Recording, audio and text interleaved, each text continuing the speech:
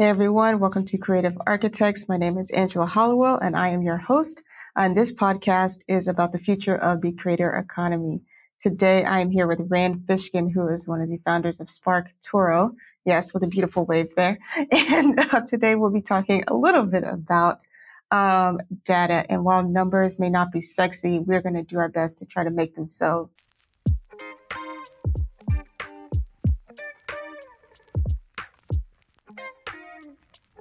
We're going to listen to what other people say, what people we care about, whose opinion matters because they're potential customers, they're our audience, they're the people we want to serve. We're going to listen to them and we're going to use the language they use. This podcast is brought to you by Castos. One of the best ways to learn something is to go directly to the top people in that field. At Castos, we do just that. Each episode of Creative Architects features creators who have taken their work to the next level. We hope that by watching and listening, it will inspire more creativity in your work. Along the way, Castos wants to be a part of your creative journey. From our suite of tools, feature-rich hosting platform, and even our production services, we're here to help. Connect directly with us by emailing hello@castos.com or by clicking on the link in the description. Thanks for tuning in. It means a lot. I hope you enjoy the show. So Sparktoro really solves a problem that we all know exists, which is the lack of searchable data about where our audience is hanging out online. And when we think about creators making or founders creating companies that solve a problem, this problem was clearly evident, right? And there are very few other organizations or companies in this space who have done what you've done at the level that you've done it at. So talk to me a little bit about one, how Sparktoro kind of flipped search engine optimization on its head and looked at where target audiences were hanging out online. My previous company was Moz, which was in the SEO software space and obviously helped lots of people optimize their websites and improve their rankings in Google. And as I was leaving Moz, this is 2018, right? We were sort of transitioning from a world where everyone on the internet went to Google as the first place to discover all of their information. I think that era kind of started to end in 2012 and nowadays, 10, 15, 11 years later, it's essentially gone. I think Google is much more today a place where we go to navigate rather than to discover and find new brands or new creators or new sources of influence. And that's both because as the internet got more established, right? We're 25 years into the internet instead of 10 or 15.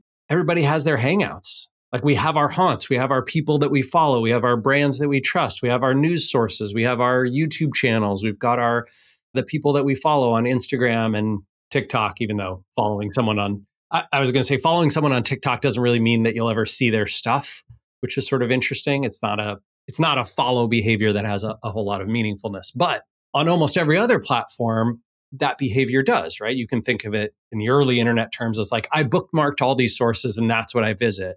And so what Casey and I, my co-founder and I really wanted to do was try and help businesses, marketers, organizations, creators understand where is my audience, who and what do they follow, listen, pay attention to, read, watch, discover, what are they talking about? And then who are they, like demographically?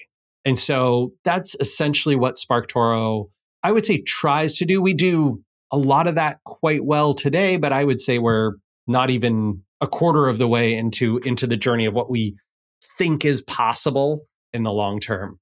That's our starting point. Before we move on, I just want to say I love this Adventure Time trio situation that you have in the background. Yeah. Angela, those paintings, I'm so glad you mentioned them. We just finally got them up because we moved houses and I got a new office, all that kind of stuff. But my wife, Geraldine, actually painted those for me for like birthdays and Hanukkahs and, special occasions over the years. And so now I think I have 6 of them that she painted. I just love it. I don't know if you're watching the new HBO Max Fiona and Cake, but that is great. I need to. So thank you for letting me know. Oh my God. Okay. Oh, I know what I'm doing tonight. Okay. So anyways. Exactly. Yeah, it's outstanding, especially if you watched Adventure Time and loved it, which I did. So. Yeah. Yes, absolutely. So getting back on track. Sorry, we need to have a little creative sidebar. These are important sidebars. They are. They so are. You made a really interesting comment, which is something that I've seen echoed in some form of fashion in other spaces, which is that TikTok's followership isn't as meaningful as like a YouTube followership. And it always gets compared to YouTube because YouTube and TikTok are primarily video platforms. You know, Instagram is its own space. It has video, but it has not always been a video platform, even though it's prioritizing that now. And there's other ways to engage on Instagram. And I think Instagram is a little more social than your TikTok or your YouTube, where, yeah, you may leave comments, but this isn't somebody that you're having a conversation with strictly on that platform. If you're having a conversation with them, it's on Twitter, it's in a Discord, it's on a Slack, you know, it's on some kind of community-based channel, not in the YouTube comments or the TikTok comments. And I find that very interesting because when we think about marketers, agencies creating social video, which is all the rage right now. And for good purpose, I think social video serves an incredible purpose and is an incredible discovery tool, right? But when you're saying, well, even though you may be posting videos on TikTok, it's not that great of an indication that people that are following you are necessarily people that are your target audience. They just may enjoy your videos, right?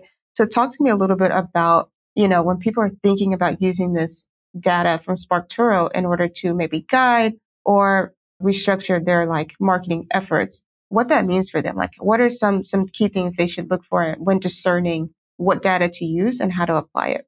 I think there's two ways to think about this data challenge and the problem of audience research overall. And one is I want to go learn about my audience without any particular agenda in order to surface potential opportunities, right? So, I'm going to, whatever it is, I'm going to look at this group of people and their behaviors and their demographics, and I'm going to see if something hits me like, oh gosh, a lot of interior designers pay attention to sources of influence in like the hiking and outdoors world. I never would have thought of that. I don't really have an agenda that was going to be a partnership or a promotion or an event that tied that together. But now I'm thinking about it. Maybe I will do something that's sort of interior design meets exterior sort of outdoors like activities. And all right, we're going to do something like that for our next conference. So that's one way to think about it. And the second is I have a specific objective. I am trying to improve or optimize my Google Ads targeting. I want to know which websites I should put in as priorities in my Google Ads account, or which YouTube channels I want to prioritize in there. Or I'm going to Facebook and I'm looking for I want an audience like the audience that follows these sources, right? All of those things are potential parts of sort of an agenda-based audience research. You can choose which one you want to do. I don't have a lot of judgment around either one. I think both are very appropriate ways to go. I'll say that for Sparktoro's customers, agencies and consultants often do the first one, and in-house marketers, brands, creators often do the second one. Like they come with a specific agenda, which is great. I'll also say this about TikTok. I think you make a great point about both TikTok and YouTube. When you as a user of those platforms subscribe to a channel or subscribe to a creator on TikTok, those platforms don't push that content into your feed with the same efficacy and consistency that you see on Instagram, LinkedIn, Twitter, Reddit, Facebook, virtually every other platform. The feed is comprised of things you've told it you want to follow. YouTube and TikTok, kind of the inverse of that, right? They learn what they think you're going to like and engage with, and that's what they show and push to you in the, for YouTube, it's like related videos and what's on your homepage and that kind of thing. For TikTok, obviously, it's just what you swipe to next. And I think you made a really good distinction between like in-house marketers and brands, right? And like as soon as you said interior design and like the outdoors, the first thing I thought about was Airbnb's campaign with like A-frame cabins. Yeah. And it was like that match. And I just like immediately knew what you meant. I didn't know if you were like making that up, but in my mind, I was like, yeah, that actually makes sense because Airbnb had a really great campaign about this. But I'm trying to remember. I think Lego found last year or 2 years ago, they did some audience research and they found that there was a big crossover between a certain segment of people who buy Legos and build them and people who play the tabletop game Dungeons and Dragons. And so they decided they were going to do a partnership with the people who make Dungeons and Dragons, which is based here in Seattle in my hometown, called Wizards of the Coast. And so they're doing a campaign where people on various social media, I think it was particularly heavy on Instagram, they like worked with people who are popular in that community to vote for what things, do you want to have a dragon Lego, or do you want to have a barbarian Lego, or whatever it is, right? And that was fascinating, like amazing to see that audience research at that scale. No, and I love that. I love doing that and seeing that. And I think, quite frankly, I know this is like a controversial statement right now, but WGA did just get a tentative contract, so I feel comfortable saying it personally. But I think we see some of this subtly in movies and in TV shows. Yeah. Kind of the intersection of like, what do fans of this show, what brands do fans of this show like? Or what fans of like my brand do, like, what do they watch? Like, what are they interested in? And so like product placement, I think that's like so subtle, but like, so like, you remember it though. You remember it. You're like, oh yeah, they were driving a Chevy, or oh yeah, they're using all Microsoft tablets or all Apple tablets or whatever. So it's an interesting like space. I think audience research can be used for a lot of different things and a lot of different exciting things. And to me, data, well, like I said, I don't think it's sexy to most people, but I think it's a beautiful thing because you can kind of see, well, like, not only like, what is my audience like, but how many of the things that they like do I also like and just not talk about, right?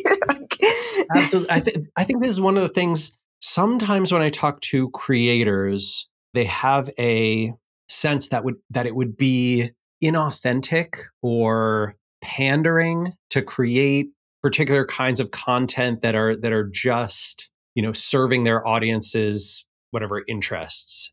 And I completely get that, right? Like I grew up in the era of Kurt Cobain and Eddie Vedder and like Don't Sell Out, which was, I think, like grunge's big contribution. So I understand the desire to be artistic before you are commercial. And I think that's actually a wonderful thing. I think you build authenticity, you build trust, you build relationships with your true fans who like love your work. And also, I don't think it's the worst thing in the world to go and look at what else your audience likes, is interested in, is visiting, is reading, is watching, so that you can potentially use that information to grow your audience or deliver better content for them, or do partnerships with people that you like and also have an overlap with the audience you want to reach.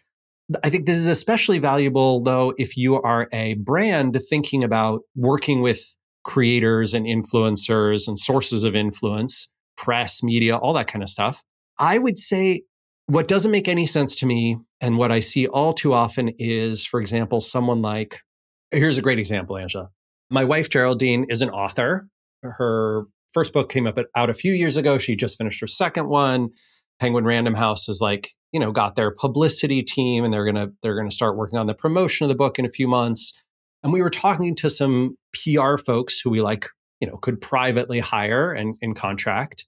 And there was a lot of bias toward big media outlets, right? Like, oh, well, we know that authors want to get on Good Morning America and the Today Show and this NPR book review and get to the New York Times bestseller list. And I'm not against any of those things. I don't think any of those are bad. But one of the arguments that I made to the PR folks was, I think there's a huge difference between sources of influence that have big, wide reach and sources of influence that will reach the audience that's already familiar with Geraldine's work and are most likely to click that buy button.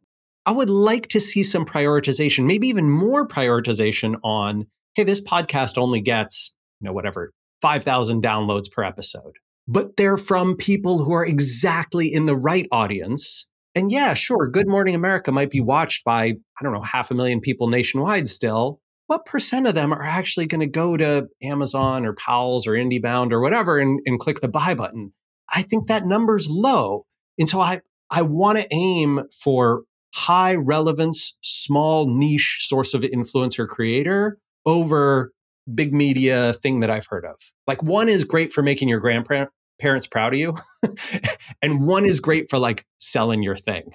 I feel like you just made the case for influencer marketing, which is a great transition. I worry that when we say influencer marketing, people think we mean like dude with 6-pack abs who's like on the beach and poses with your product, and you pay him $500. And I want to like change that idea to, or broaden that idea to all sources of influence. Someone has a podcast, that's a source of influence. Someone runs a niche website, someone, is very popular. I don't know, they have a popular Discord channel, they've got a YouTube channel, they have a, monthly webinar series. Like, it could be anything, B2B or B2C. And those sources of influence that really reach your audience, that's where the money is, I think. I think so. And I agree with that. I think as we talk about data and the intersection of like creativity, the latest platform that I'm aware of to start allowing creators to monetize their audience is Twitter. If you still call it Twitter, I still call it Twitter. And eventually he's going to get tired of all this BS and sell it. And then somebody's going to be like, okay, we're not keeping your stupid name. Like, we're going back to Twitter, right? All I can say is when I put in twitter.com in my computer, it takes me to the same website it's always taken me to. So that's all I'm going to say. But one of the more controversial things that he did prior to allowing creators to monetize directly from like ads and things like that on the platform, and not just like subscriptions, was showing people's like reach per tweet. And a lot of people didn't like that. They were like, that's private. That's for me only.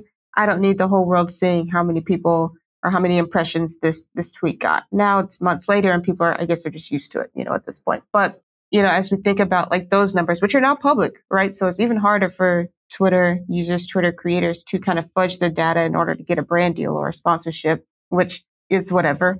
I don't know if that was even a thing. So like, I don't think it really mattered that much. I mean, Twitter engagement is down so far, right? Traffic, engagement, real users. Even Elon himself has been like, God, the bots are still coming. I might have to charge everyone in order to like prevent bots. I don't see that network lasting. Whatever's made him effective at running hardware companies, it does not translate right to a social network. Yeah. And I think part of it too is people are starting to realize that one thing they loved about Twitter, for all the chaoticness that it is, beautiful chaos, as I call it, Twitter listened. When they tried to make it so that you by default, quote, retweeted something every time you hit that button, and people are like, absolutely not, we hate this, they changed it within 24 hours. And now we're losing that. And I think the other side of data is social listening, right? So seeing what people are saying and thinking and searching and key phrases they're using to describe themselves, right? Versus like what you may want to call them. And I think that's like such an important part of data as well, because I think it gives us a realistic picture and not just the idealistic picture that we want to see. I mean, this is something I think especially in B2B, but even B2C as well, the ability to use the words and phrases that your best customers use to describe your product, the problem that you solve, themselves as a group, it's powerful, right? And I think there's a distinct authenticity to it, right? Instead of like a bunch of brand marketers sitting in a room and deciding, hey, we're going to call it this, and we're going to call our customers this, this is how we're deciding. Instead, we're going to listen to what other people say, what people we care about, whose opinion matters because they're potential customers, they're our audience, they're the people we want to serve. We're going to listen to them, and we're going to use the language they use. That is not pandering. That is empathy. That's recognizing how someone else feels, how they talk about you, and then mirroring that back in a way that says, like, we're taking cues from you instead of telling you how you have to talk about us. Yeah, for sure. I thought Barbie did a really good job with that. I know that's a weird one. The movie, right? Barbie was everywhere, first of all. I loved Barbenheimer. I loved just everything that they did. Okay. Like, I feel like if there's like a 10 out of 10 no notes film, like pre-show marketing, like campaign. No, I'm not even a Barbie fan. And I went to see this movie. Okay. And I think like, and I think that's the power of like allowing your collaborations to speak for you and reach a new audience in the way that like they talk. It wasn't like I watched it because somebody forced the idea of like loving Barbie and like pink down my throat, or Mattel or anything like that. Who even knew that Barbie was made by Mattel before this movie? Probably like 2 people. It could have been Hasbro for all I know. So it's just like, how are we allowing people to come into consciousness of us, right? And how can we, even with that variation of understanding of who we are and what we do or what we're trying to portray, how do we still keep some consistent thread throughout that and maintain our sense of self? Because the Barbie movie didn't change based on people's feedback to the marketing campaigns, right? So multi-levels of consciousness and data. But I loved it. I thought it was a great A from me. Anytime that Issa Rae is president is great with me as well. So yeah, I mean, I think this is one of those things where the creators both had their own artistic vision and they also listened to the audience and involved a lot of not even popular culture, but a lot of niche cultural memes, ideas, and in a way that somehow was authentic in a movie that is basically using one of the most problematic childhood products that's come out, right, in the last 100 years. Like Barbie really, I think, set the cause of feminism back dramatically. And here it is turning itself on its head and being a potential force for or at least some good ideation. Yeah, that was quite impressive to see. So again, I mean, going back to what we were talking about, right? If you can, I don't want anyone to compromise their artistic vision. If you're a creator and you have something beautiful you want to put out in the world and you are unwilling to sort of change and make it more accessible for your audience or something that your audience wants, that's fine. Like a lot of groundbreaking artists happen that way. I don't want to stop you from doing it. But also, if you are a creator, if you're an artist and you would like to get your work in front of more people, or you want it to resonate more, or you want to use the language that your audience is using, you want to describe people the way they describe themselves, then audience research is great, right? And Sparktoro is not the only way to do this. Absolutely not. Like, I would actually start with surveys and interviews. I think that's the best place to get your data, right? If you have an email list, put together a small survey, ask the questions that are important to you to better understand your audience, see if you can get a few hundred of them to fill it out. That's fantastic, right? Phenomenal way to go. You can share it on your social channels too and get some survey responses. I've done that a few times. And then I would do some interviews, right? I'd reach out to like 10, 20 people, be like, hey, can we just chat? And like, I want to learn more about how you're engaging with this and what you like and what you don't like and why, and what are the problems you're having? What are you struggling with? You're going to get some great ideas. You're going to meet some awesome people. I promise you'll come away from that experience better off for it. And then you can get some, sort of big data at scale through something like a Sparktoro or something really simple like a SimilarWeb, right? You can plug in a website and see the other websites that are visited for free. SimilarWeb has that great free version, right? That'll show you like people who do X also do Y. Great, fantastic. Like, use that data. What's interesting. So for me, in terms of like asking my audience questions, one, early on, I wouldn't ask my audience questions. And it's not because I didn't have questions. It was because I was afraid that nobody would respond, or the people that would respond wouldn't be honest with me because they were likely like people that I knew. And so, like, I think totally right. So like, I obviously like, yes, like do your own surveys, still reach out to your audience. But I do think there's definitely some conversations around, how to ask certain questions maybe, and also how to ask informed questions so that you can get a response that is useful to you and your business or your marketing campaign or, whatever it is you're creating. And I would love to hear from you, like how brands have maybe had to reframe their thinking about like, well, how do we use this information? Because this isn't the end all be all, even though it's a starting place. I feel like Sparktoro is a really great starting place for understanding where your audience hangs out. And then like, if you want to do deeper audience level research, it's using that data to form the right questions, right? Instead of just saying, do you like Barbie? It's like, do you, like it's maybe asking so, I mean, like, I think this is the challenge, right? So I think those surveys and interviews are great for asking almost what I call like broader questions and more of a person understanding, right? Empathy, relationship building. You can get some demographic data, which is fine too, and some behavioral data, but it's really hard to ask a question like, what podcasts do you listen to? It doesn't work. What you really want is like, okay, let me steal your phone and look at like your Amazon account and your Audible account and like your web browsing history, right? And your Apple Podcasts history. Like that's the ideal. illegal. That's obviously criminal and no one's going to share that with you. But right, the good news is that a lot of that data is public. You won't be able to associate the account to a human being, but if you go to Apple Podcasts, you can see like oh, here's millions of people and here's all the podcasts they're subscribed to. If you go to YouTube, you can see, if you visit my YouTube page, you'll see every channel I'm subscribed to, every comment I've left, every video I've posted. So you get this like pretty rich description of a human being. And then you can go and look at scale, anonymously in something like Sparktoro and see, oh, okay. So, we're looking up interior designers. And I see that a lot of them also have an interest in architecture or an interest in. A lot of them also use the word architecture in their bio or profile. A whole bunch of them say consultant or independent. And you're like, oh, I guess a lot of interior designers sort of work for themselves. Like they're small business owners in addition to being interior designers. They're not working inside a firm.